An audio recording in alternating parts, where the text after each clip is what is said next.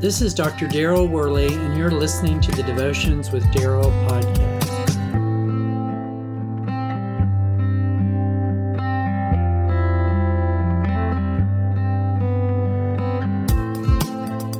Do you consider yourself to be an influencer? Whether we recognize it or not, each of us have an influence upon someone else that we encounter in life. The past decade has witnessed the rapid growth of social media, and with it, we've come to see social media influencers who have built a reputation for their knowledge and expertise on a specific topic. These influencers make regular posts about that topic and work to generate a large following of enthusiastic, engaged people who pay very close attention to their views. Most of us have an innate desire to influence the others around us in a positive way, as we should. But it certainly is a desire of mine to be influential as I work to spread the light of Jesus throughout this dark, sinful world.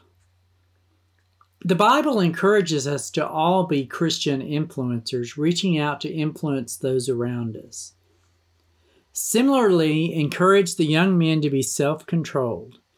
In everything, set them as an example by doing what is good. In your teaching, show integrity, seriousness, and soundness of speech that cannot be condemned, so that those who oppose you may be ashamed because they have nothing bad to say about us. That's Titus chapter 2, verses 6 through 8. We've been called to live lives influenced by God's grace. This conforms our behavior with His character and His values.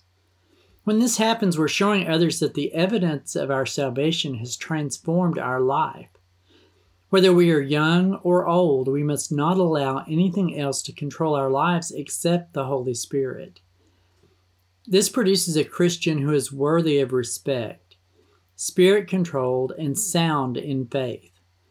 We must also live as influencers of God's grace.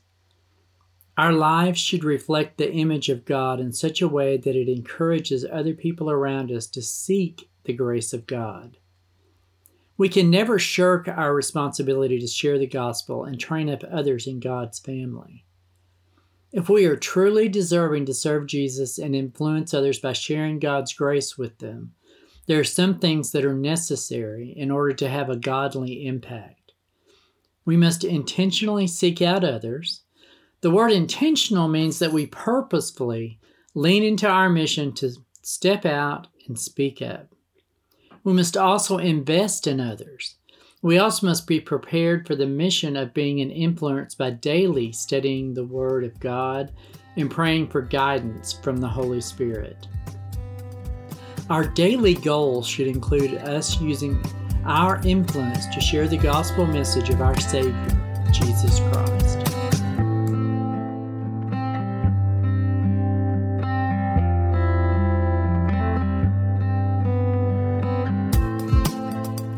God be with you till we meet again. Until next time, this is Dr. Daryl Worley praying that you have a blessed day filled with the richest blessings from God.